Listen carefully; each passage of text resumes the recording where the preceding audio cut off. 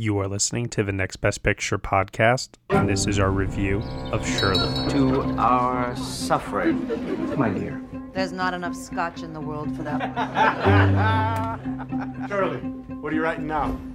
A little novella. I'm calling none of your goddamn business. Well, you were invited to stay here for a few days until we can find a place.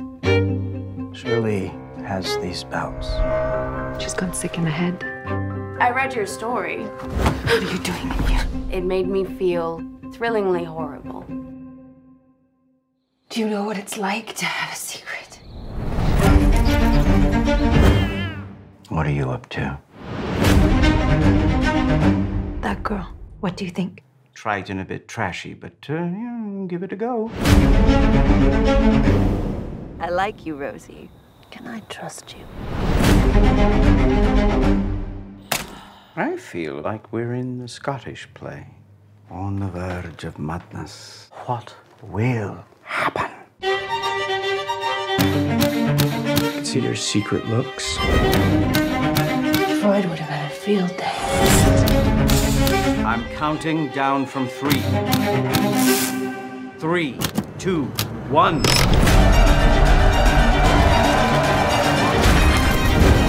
Oh, you've done it.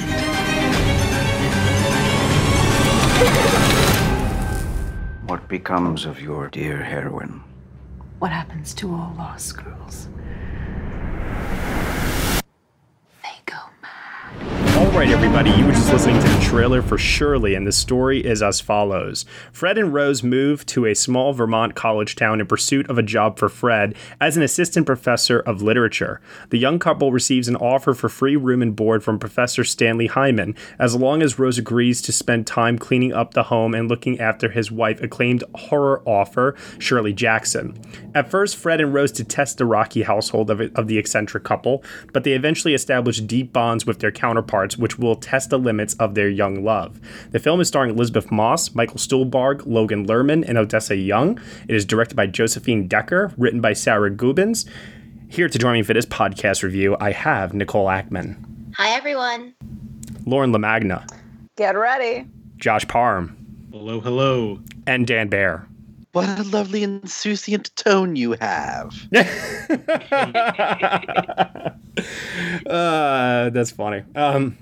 If I could tell Josephine Decker anything right now, I would say your movie is brilliant, darling. I have a few notes, of course. Seriously, though, Josephine Decker, this is not the beginning of her career. She's actually been working for quite a while. Madeline's Madeline really put her on the map for a lot of people, though, who hadn't previously heard of her work beforehand. And that premiered at Sundance 2 years ago, I believe.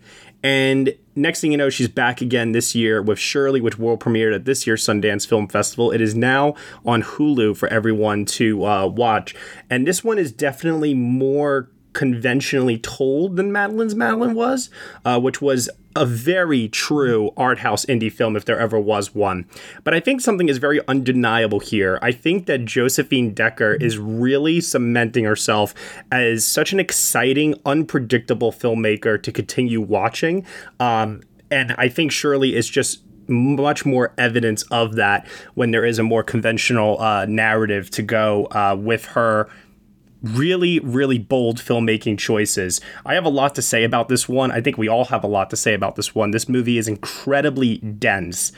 So why don't we pass it off first, though, to Nicole. Nicole, what did you think of Shirley? So I love films about female writers. I don't feel like that's probably any surprise. And I think that this is a really interesting one. Obviously, it's a very fictionalized account of Shirley Jackson. And I think to anyone who watches it, it is worth going and looking up some actual stuff about her life because her life really was fascinating. But I think this is one of those films that, like you said, it's undeniable. Those performances are great. It's thrilling. It's got a fantastic screenplay. Like, I kept writing down quotes from it as I was watching because it just kept hitting me again and again. I also won't lie. I was really excited for it because I was a Logan Lerman fangirl back in my teens. Really exciting to see him get to do a fun, really fun and exciting project like this. I really, really think this is one of the strongest films that has come out this year. It's not without its faults, which I'm sure we'll get into, but I think it's one of the most interesting, at least, movies that's come out. Yeah, definitely interesting is a good word for it in many ways. That's for sure. Let's hear now from Dan Baer. Yeah, I mean, it's an interesting one, that's for sure. I did not realize when I sat down to watch it that it was based on a book. And when I realized that, a lot of the density of the movie made more sense to me. There are so many things that I like about this movie. I was compelled by everything that was happening on screen. I think the script is fantastic. The one-liners in this movie are some of the best in any movie this year so far, and I was not expecting that at all. But it's in the end, it's really the Elizabeth Moss show and not much else. I think for me, she's just so fantastic and looks so much like Shirley Jackson. It's almost uncanny. My biggest issue with it, I think, honestly, is just the end, in that it doesn't really have one. Interesting. Okay. Well, I think that depends on whose perspective you're viewing the movie through. Yeah, or I guess like it just kind of ends. Okay. The denouement of the whole story is compressed into like maybe 5 minutes. I think once you realize that this is not a conventional biopic and this is more of a coming of age story for the protagonist, which is not, in my opinion, Elizabeth Moss, but Odessa Young's character. Oh, it definitely is. Yeah, I think then the structure of the movie, which is undoubtedly different, I think then the ending does kind of bring a little bit more clarity, maybe. Maybe. I mean, like you were kind of saying before we talked about this, like maybe it's something that grows on a second viewing. But I just think that like it ends so fast after this big moment that I don't want to spoil, or at least not spoil yet. Well, I'm sure we'll talk about it in more detail later. Sure. I hear you on that. Okay, let's go to Lauren. What do I say about this film first? This film's a lot. I saw it less than 24 hours ago. It has not left my mind since. There's a lot to dive into it. I feel like if you liked it, you should definitely watch it again, which I'm planning on doing in the near future, just to get more out of it. Going into it, I've read some of Shirley Jackson's novels. I haven't read that much about her life, but I'm very fascinated by her. I love her work. I got a lot of Who's Afraid of Virginia Woolf vibes to it, which I personally love as the drama nerd. Oh, yeah. So, like, seeing those scenes of, like, the four of them at the table was just amazing for me. And, you know, there's a quote, I feel like everyone uses the line of that the film is thrillingly horrible. Oh, yeah. Yeah. Which I think is such a great like quote to use around it, but it's thrillingly horrible and fascinating. And I loved how we focused on the character of Shirley Jackson, her unreliable narrator and her point of view that just you can't trust, that you are like Odessa Young's character. You were just slowly going into her madness where you just don't know what's up and what's down anymore. And I was so encapsulated by that. And once the film ended, it took me a couple seconds to like get back in. And again, this film hasn't left my mind since, and I can't wait to go back to it soon. Nice. Awesome. Josh. So I find myself being kind of two minds about this movie. When it really focuses in on the Shirley Jackson character and we get obviously the great performance from Elizabeth Moss and this kind of deep dive into a creative person's process and like their relationship to the characters that they create. I found all of that incredibly fascinating and nuanced and complex and so very, very interesting. But I do admit I did struggle a little bit when we did focus in on the Odessa Young character and this couple that's living with them. And I have to admit, I felt like that sort of took away a little bit of the power of the more interesting bits of storytelling that were going on in the movie. But overall, I still found it to be a very interesting film, much like Madeline's Madeline. This is obviously a lot more conventional, which says a lot about the of what kind of a movie Madeline's Madeline is. Yeah. But like it's a movie that I feel like really succeeds in some places and kind of struggles to get me engaged in others. But overall, is still a pretty interesting portrait of this very complex artist and the process that they go through in trying to find inspiration to create something interesting of themselves. And for that, I found it to be a very fascinating story that was being told, even though I wasn't completely engaged by all of it. So when I saw this movie at Sundance, all I knew was that I knew Shirley Jackson was the author of The Haunting of Hill House. And that's been adapted many, many different times. Wait, hold on. You didn't know she also wrote The Lottery? No, I did not. Are we all live in a castle? No. Oh my God. Oh my God. Dude. You didn't read The Lottery in like 6th grade and it horrified that you is the entire literally rest of your so life? Like, that is the American education of Gothic literature. So I'm kind of jealous that you weren't traumatized by that as a 6th grader, Right? because I was. No, that was not required reading for me back in the day. Introduction to Gothic literature. Yep. So needless to say, I'm walking into this movie, I'm pretty much heading in blind, and there's no marketing of any kind with this thing. I have to admit, this movie knocked me on my ass when I saw it at Sundance. I was blown away by so many aspects of this movie.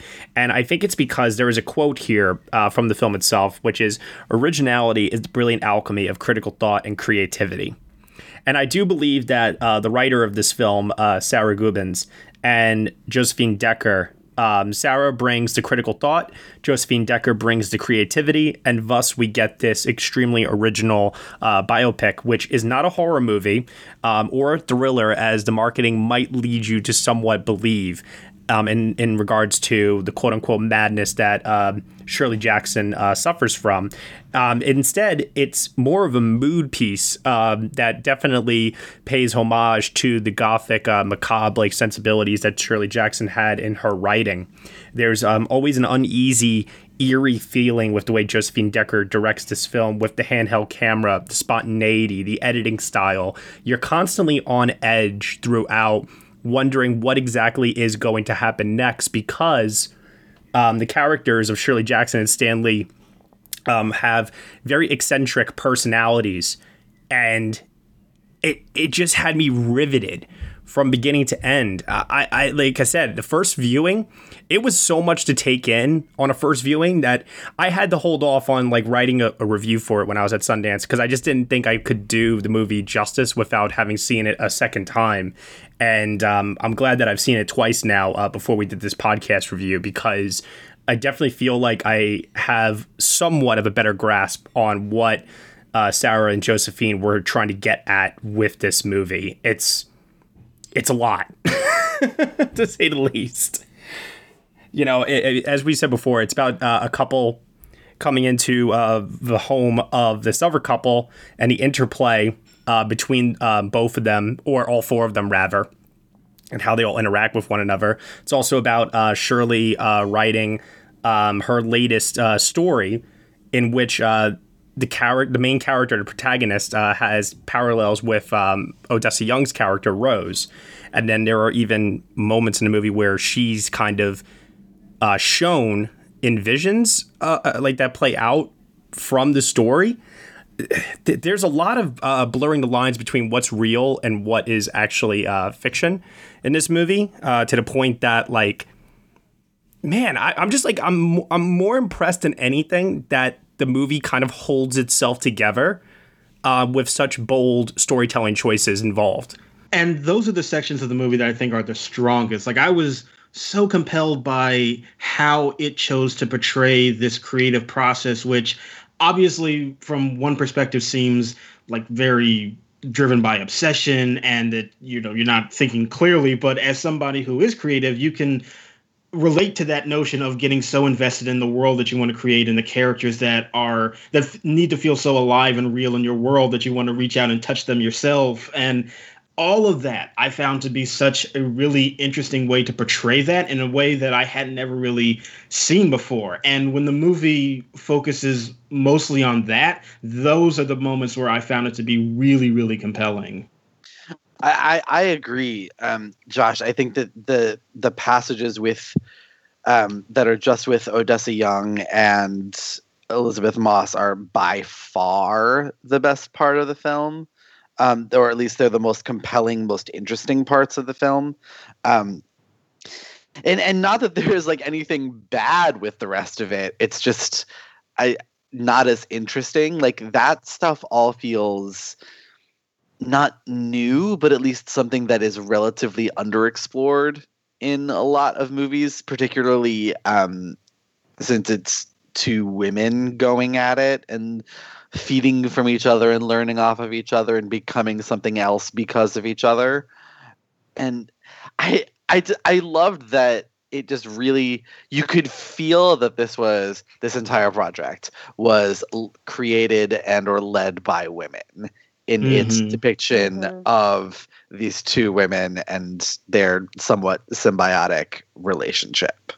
And I loved that. It's interesting you say that, because I love the scene where Shirley, who is talking about her story, and once again, as I said before, the story very much that she's working on parallels her relationship with Rose, and she tells Stanley that she's trying to write about lonely girls who cannot make the world see them.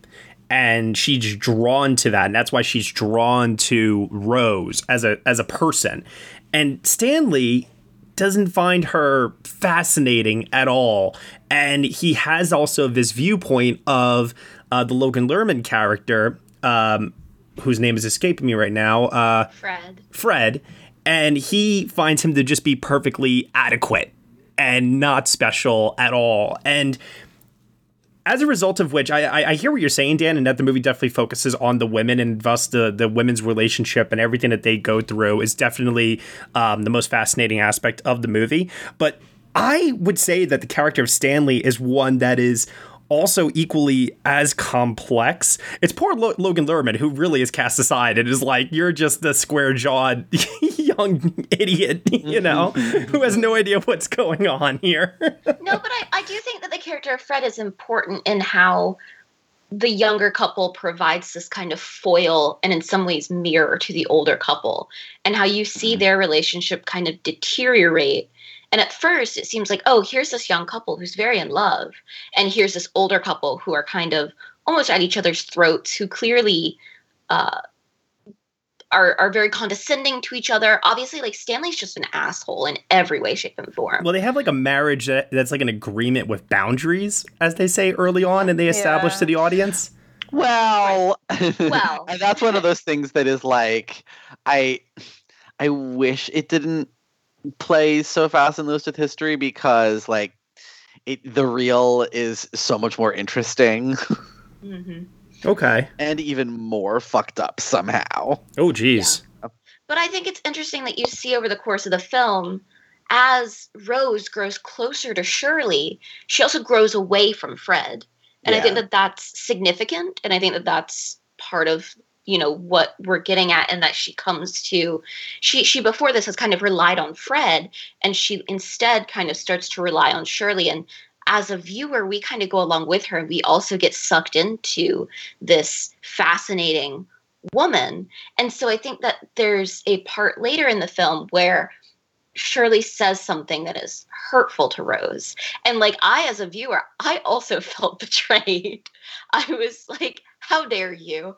But I think that it's a very interesting thing, because ever since I watched Portrait of a Lady on Fire, I'm very attuned, I think, to movies about creatives that also kind of explore their muse. And in this, Shirley's muse is kind of split between this actual dead girl, or girl who has disappeared. She's presumed dead at this point, I think. And Rose herself, and the way that she starts to see them, she sees Paula in her head as Rose. And so Odessa Young playing both characters. I think that, to me, is like one of the most fascinating parts of the movie, and how she is projecting her ideas onto Rose in some ways about, like you said, these lonely girls who cannot make the world see them. And she sees, I think, something of herself in Rose, but she's like at a very different stage in her life and her development than this younger woman is. Hello, and welcome to Novel Conversations, a podcast about the world's greatest stories. I'm your host, Frank Lavallo, and for each episode of Novel Conversations, I talk to two readers about one book. And together, we summarize the story for you. We introduce you to the characters, we tell you what happens to them, and we read from the book along the way. So if you love hearing a good story, you're in the right place. Our 9th season is coming this fall. Tune in to hear from some of the all-time great authors, Charles Dickens, Jules Verne, F. Scott Fitzgerald, and more. Subscribe to Novel Conversations wherever you listen to podcasts.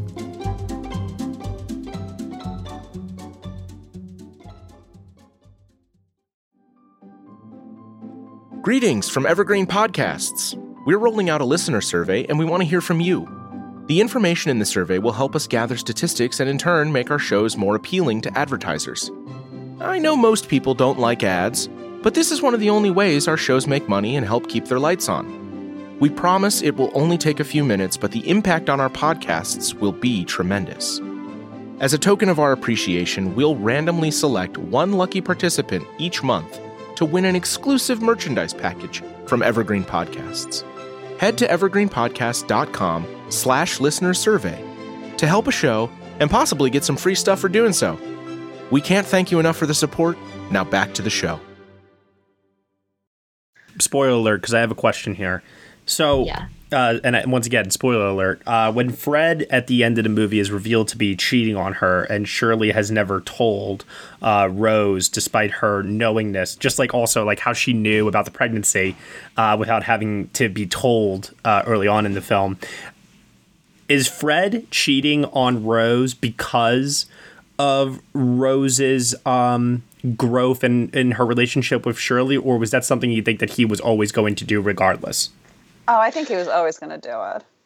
Yeah, I mean, he first goes to the Shakespeare Society. It's like on the first night, more or less, isn't it? Like, So I think it was always going to happen. He's a man in power. He's about to become a professor at this university, and like that was when like we see Rose like walking down the hallway with like all of these girls like on the tree stump. Like that's saying like any of these girls could be Rose in her place, but any of these girls could be Paula who's missing, and then any of these girls could be the person who's sleeping with her husband. I also think we see very early on that he is kind of very swayed by the attention that he's receiving from these women at this college. And he's very flattered by it. And you see that he is being put down by Stanley. And I think in some ways, like he goes towards this attention because he is feeling inadequate, condescended to, and inadequate in other parts of his life. And I think that's the moment I'm talking about. Whenever Shirley tells her that, Dan can tell you, I was texting him. I was like, I trusted you. I feel betrayed. Whereas I was like, I don't know. Shirley has always been this very cruel character, so of course she's going to hold on to that piece of information until the moment when it would be the most hurtful. So if we're to assume that Stanley knows what Fred has been doing this whole time and is kind of basically pulling the strings and letting this all unfold and happen, is he basically taking pleasure in this deterioration in this couple's relationship because he knows it's providing creativity and inspiration to his wife? I don't even think it's that nice of a motive. I think he genuinely just enjoys like watching it deteriorate. And I also think that he probably sees it as just the way of the world. You know, he's also out having affairs and he probably doesn't even really see anything wrong with it. And he's also flirting with Rose throughout the film. So he clearly just doesn't he doesn't have any respect for relationships very clearly, which I don't think I think that's a thing that a lot of men of that time did. In that position.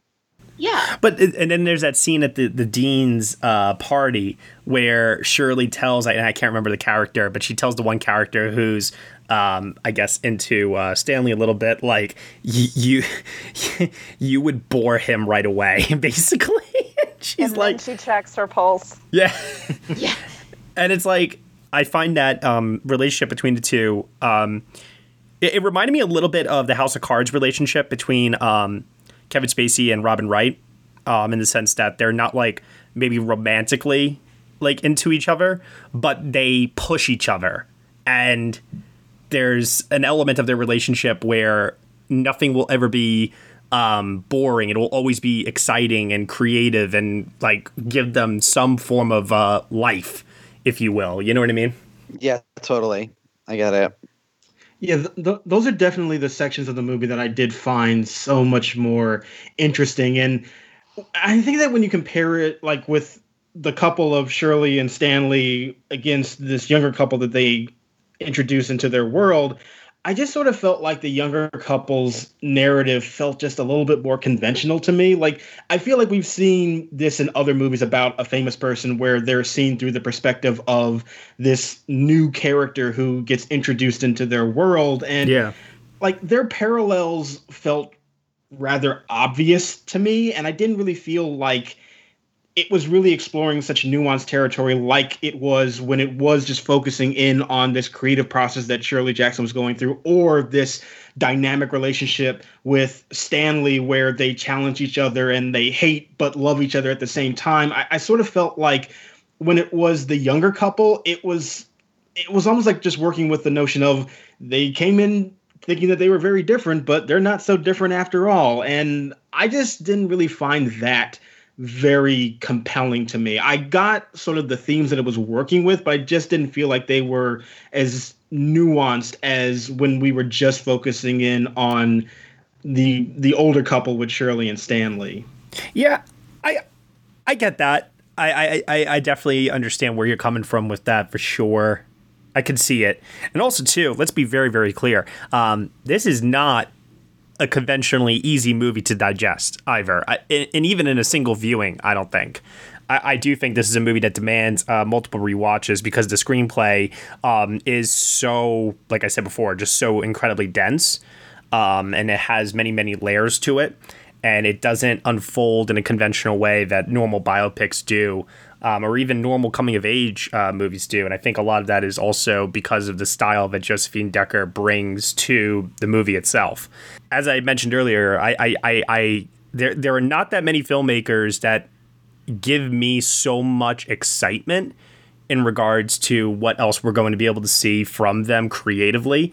But Josephine Decker is certainly one of them. I mean, when she has people moving past the frame and sound effects matching like the pans of the camera or the creaking of the house and just the mixing that goes into all of that.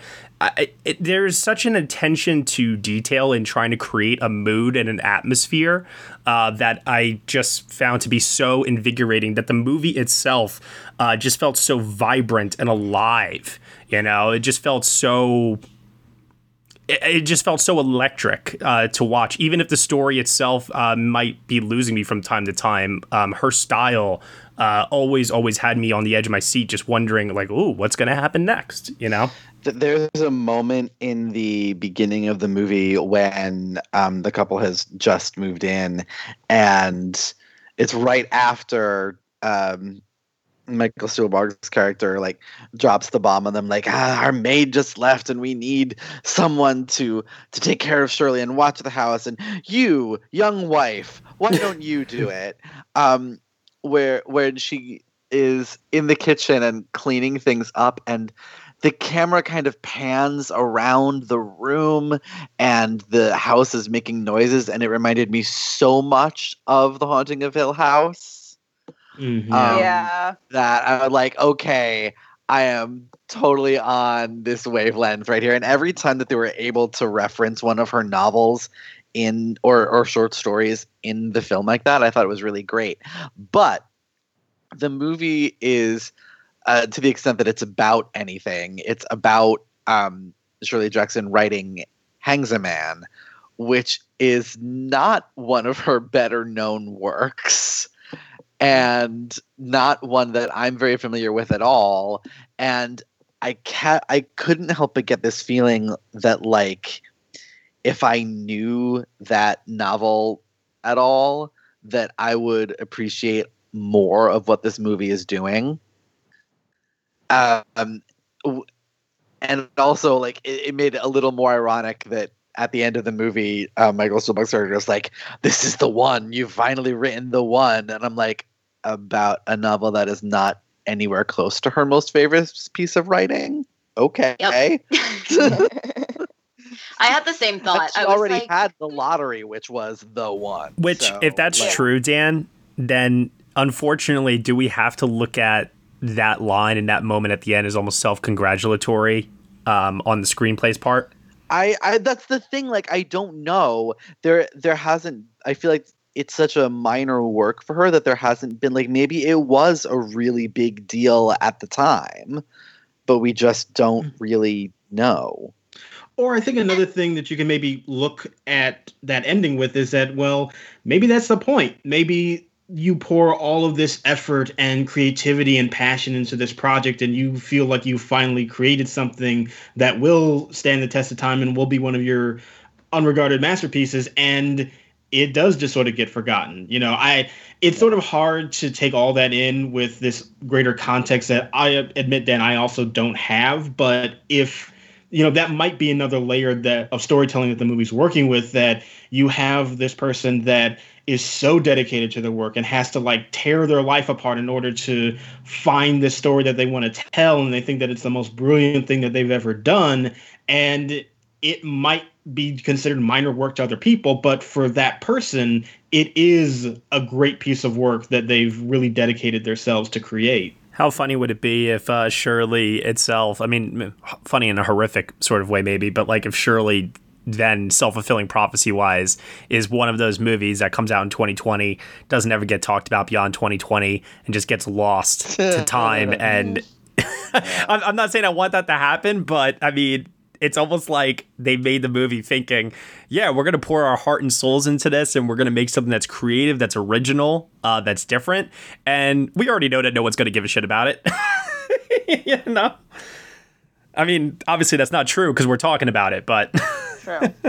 But even if you don't know that much about Shirley Jackson herself or her other works, the film is kind of made as if it was a Shirley Jackson story herself. Like, the way the entire film is made, you feel like you are in her work. That's how eerie and that's how creepy yet interesting it is. Like, I read a review and it described it as psychosexual, which I thought was a really good way of describing this film, because yes, you're constantly confused and creepy and not and unsafe, but yet you're really fascinated and you're intrigued and you feel pity and you just want to keep dissecting. And even though you feel like this isn't the most safe environment, you still want to uncover more, and you're still, like, tempted in, which I think is what Shirley Jackson's work is all about. And I think that's how, and that could also be talked about how Elizabeth Moss plays Shirley Jackson as well, which I feel like we're going to talk about at length later. But I feel like it's perfectly placed in the world of Shirly Jackson. I think we should talk about it now, actually. She's fucking fantastic.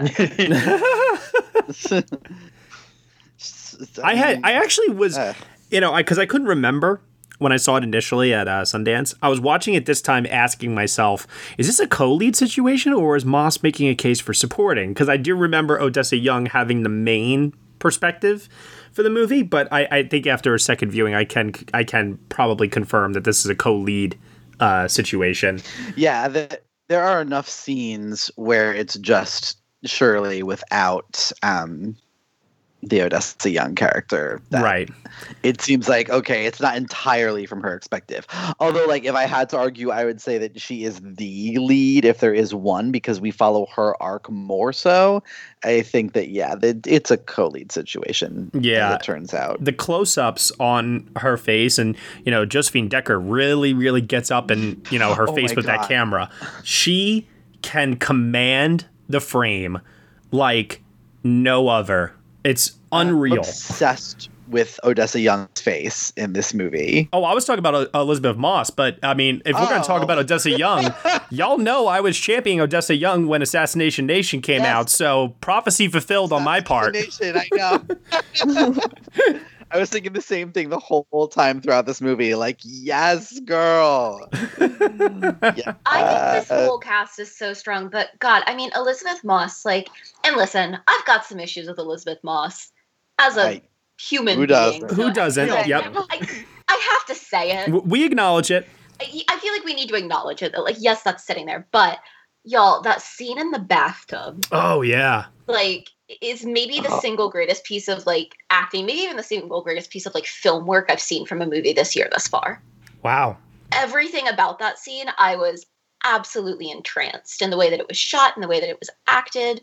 And I think that, you know, if anyone has been missing some of Elisabeth Moss's bigger roles lately, like, check this one out and you will understand why people think she is so brilliant. Yeah, and what's really interesting for me is that I have never really been a big television watcher, so I have, not that I'm like just now discovering Elisabeth Moss, but it is sort of interesting, at least for me, to really see this dynamic work as somebody who never really had the previous context of like Mad Men or The Handmaid's Tale. And I mean, I feel like I'm just now getting in on a discussion that people have already been having for years at this point, which is, yes, she's brilliant. She inhabits these very complex characters, but is able to find so much humanity and depth within them that make them so compelling. And it's like, yes, she's brilliant, but like everybody's been saying she's been brilliant for years. So it's like, I have officially joined the party where everybody else has been. Yeah. Same, Josh. Same. It's interesting because like a combination of this and an even more independent film that didn't really get seen, Her Smell from last year, and A Visible Man, which everybody saw. It's true, Josh, that like if you weren't on the bandwagon before, how can you not be now? And obviously, personal issues might keep you off the bandwagon. I totally understand that. But the talent that she possesses is truly undeniable. Unreal.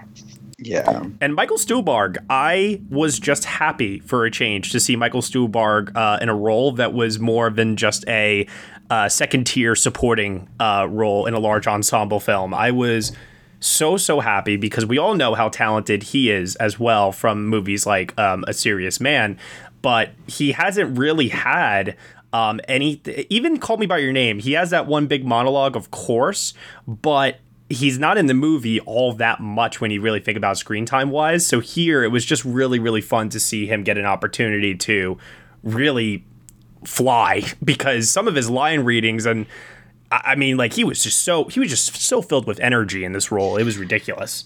I love how this is such a like creepy mirror image curdled version of the character he played in Call Me By Your Name.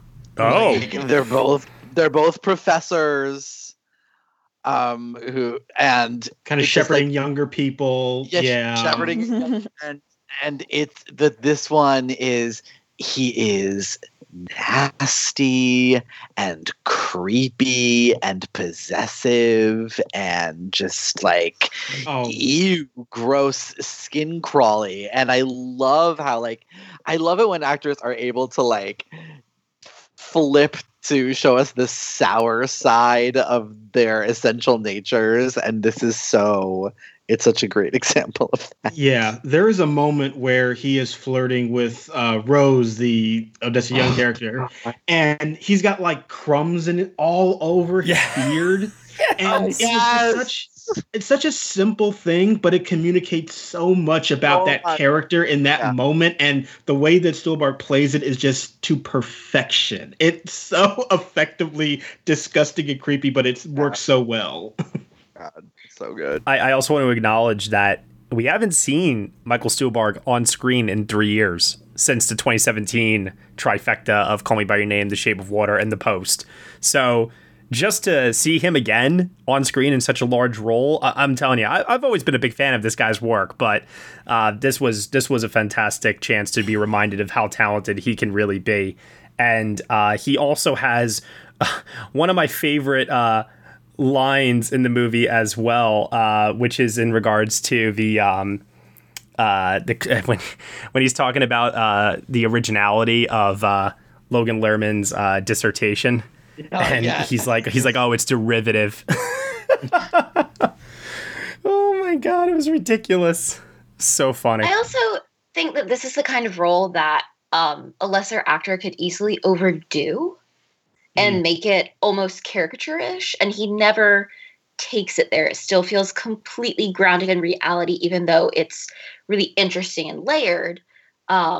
It doesn't feel like too much, or like he's ever pulling focus from, Elizabeth Moss and Odessa Young, as the focus should be on.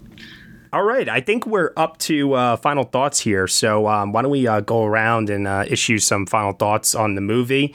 So why don't we toss it over to Lauren first. Lauren, any final thoughts on what's your grade for Shirley? Shirley is so much that I don't think I could put into words. I think everyone's going to get a different interpretation on it, which I think makes the film even more fantastic. It's not my favorite film of the year thus far, but it is an amazing powerhouse. I love what it says about women artists' relationship to men, especially at that time, and how that deals with their psyche and going into this rabbit hole and not knowing what's right and what's left and not really caring, and how women can also save and maybe kill each other in that process. So I'm going to give it a solid 8 out of 10. I can't wait to see it again. Awesome. Really cool. Why don't we pass it over now to Dan? Yeah, it's a fascinating movie. I don't think it's a great one, but it definitely contains a great Elizabeth Moss performance, a somewhat baffling Elizabeth Moss performance as per usual. And the acting all around actually is just so strong. And the little directorial flourishes that Josephine Decker is able to put in with these kind of fantasy sequences or visions or dream sequences, and just the score. We haven't really talked about the score.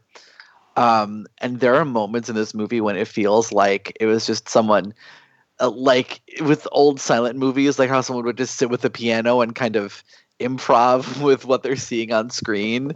And I really, really dug that. I thought it was really kind of unique, and I loved it. It's also an 8 for me. It's really good, and I would not hesitate recommending it to anyone. Okay. All right. Let's go to Josh Parham. Well, before I get into my full summary, I just want to very quickly mention my favorite shot of the movie. And I'm not going to go into too much detail because I want people to enjoy it for themselves. But I will just say it involves a porch swing, which I think you might know what that shot is. Yeah. Yeah. Oh, yeah. Yeah. I'm not going to go into too much detail because I want people to discover it. But I loved that shot so much. So well done.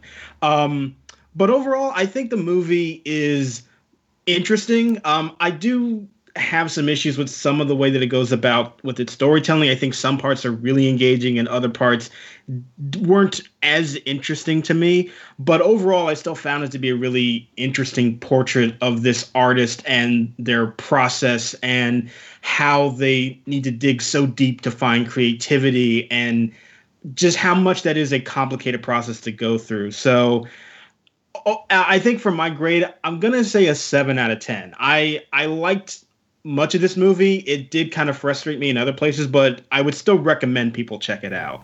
Okay. All right. Nicole? I really liked this movie. It's not my favorite movie of the year, but it's in my top 5 right now, easily. I have to recognize the line and the line reading of when Shirley says, "I'm a witch. Didn't anyone tell you?" Fairly early on in the film is one of my favorite moments I've seen in a film. Not just this year, I think actually the past few years. I love that moment so much. I also want to give a little bit of a plug. If you don't have Hulu and you're looking to rent this movie, the North Carolina Film Festival that I've been to the past couple of years has made an agreement with Neon where you can actually rent the film through them and they will get half of the proceeds of it. And so if you are looking to watch this and you'd also like to support a small up-and-coming film festival while you're at it, they're going into their 3rd year of running, then that is a way that you can buy it. Just look up Film Fest 919 and you can find all the details on their website. Nice. Cool. Did you say your grade? Oh, sorry. And my grade is also an 8 out of 10.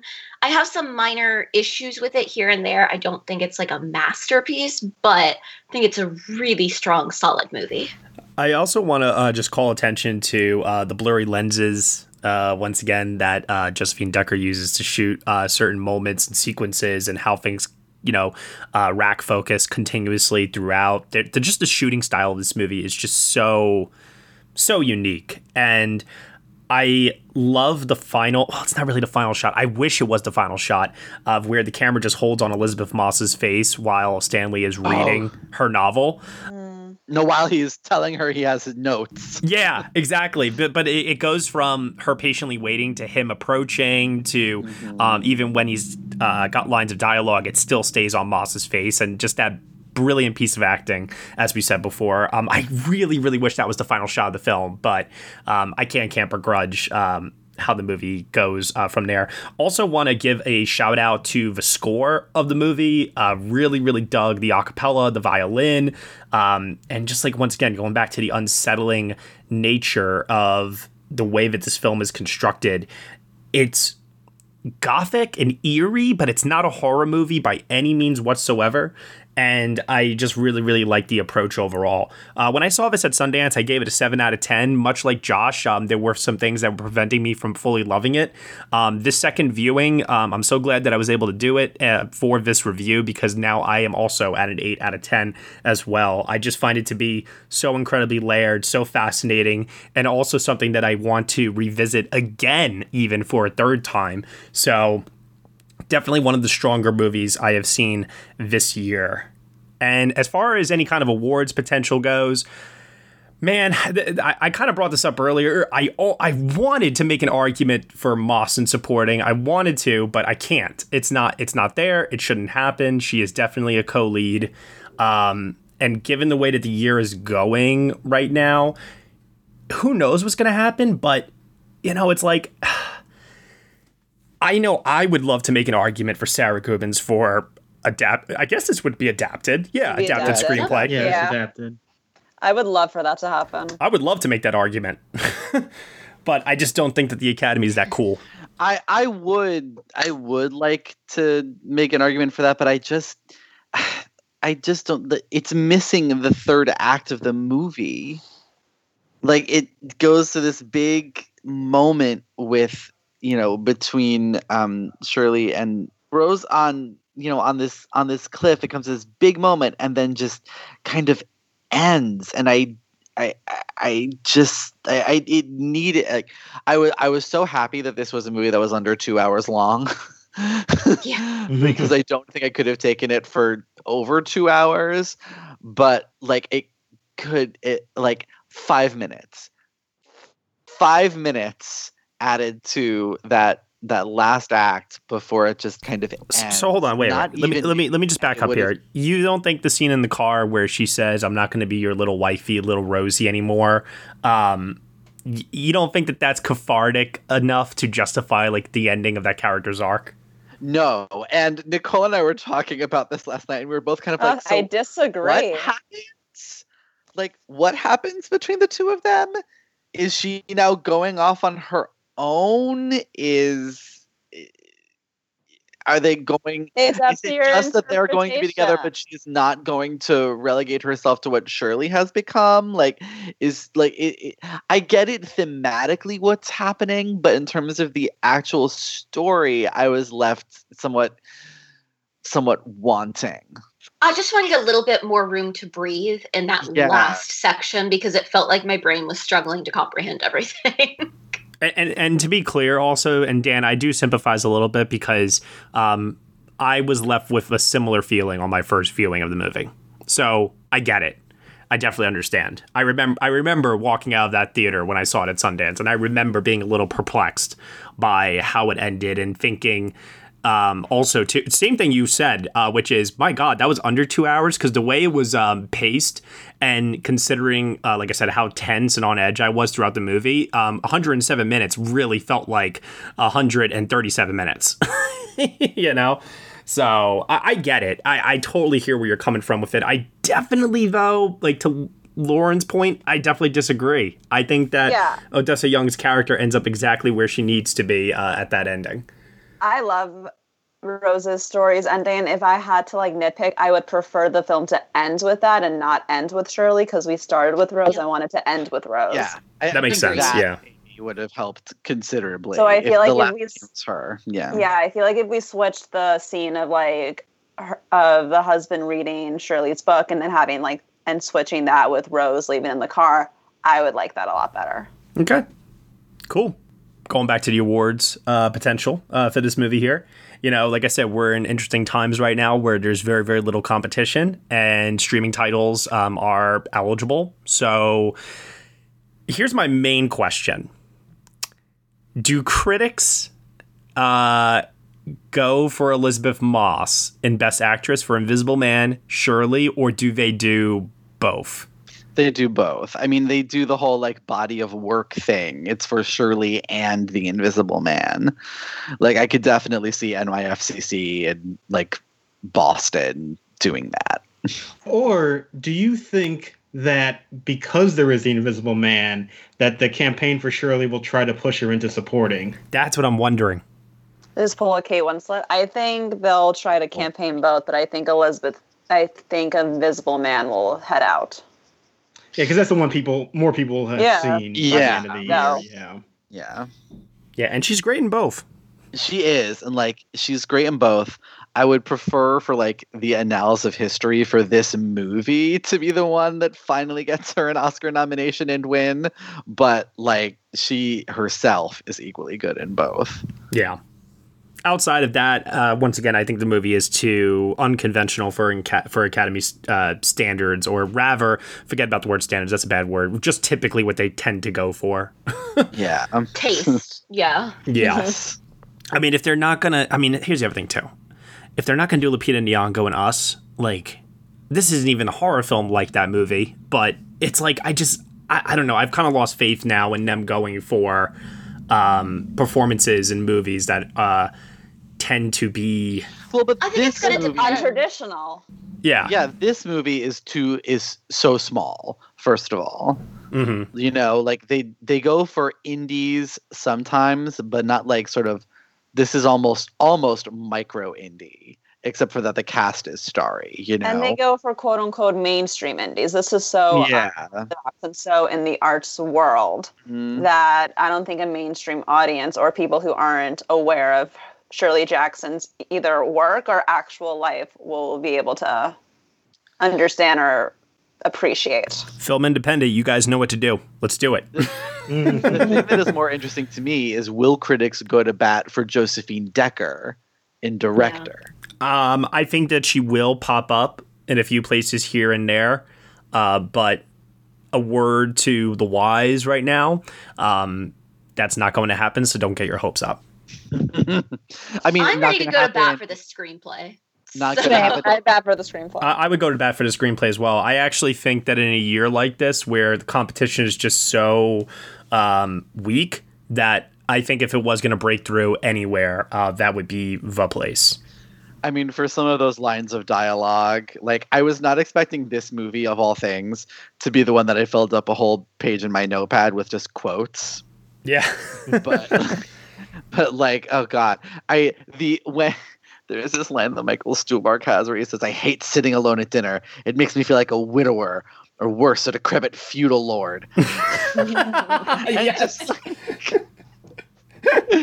There's so many great one-liners in this movie, and like, not expecting that at all. But here we are. And a little bit of a plug here. Daniel Howitt, our very own, interviewed Sarah about the screenplay for this movie. So that'll be released as a separate podcast. So you guys can check out that interview later on. We will be releasing that.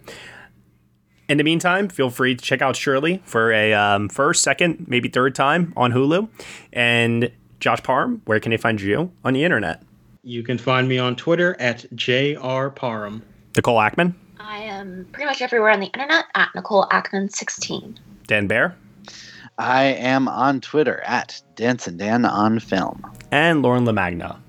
You can find me at the Twitter at Lauren Lamango. And you can find me at Next Best Picture. Thank you so much, everyone, for listening to our review of Shirley here on the Next Best Picture podcast. You can subscribe to us on iTunes, SoundCloud, Google Play, Stitcher, TuneIn, Player FM, Acast, CastBox, and also on Spotify. Be sure to leave us a review on Apple Podcasts. Let us know what you think of the show. We really appreciate your feedback there and your support. Nothing less than 5 stars is acceptable. And also, too, feel free to head on over to Patreon, where for $1 minimum a month, you will get some exclusive podcast content from us. Thank you so much for listening, as always, and we shall see you all next time.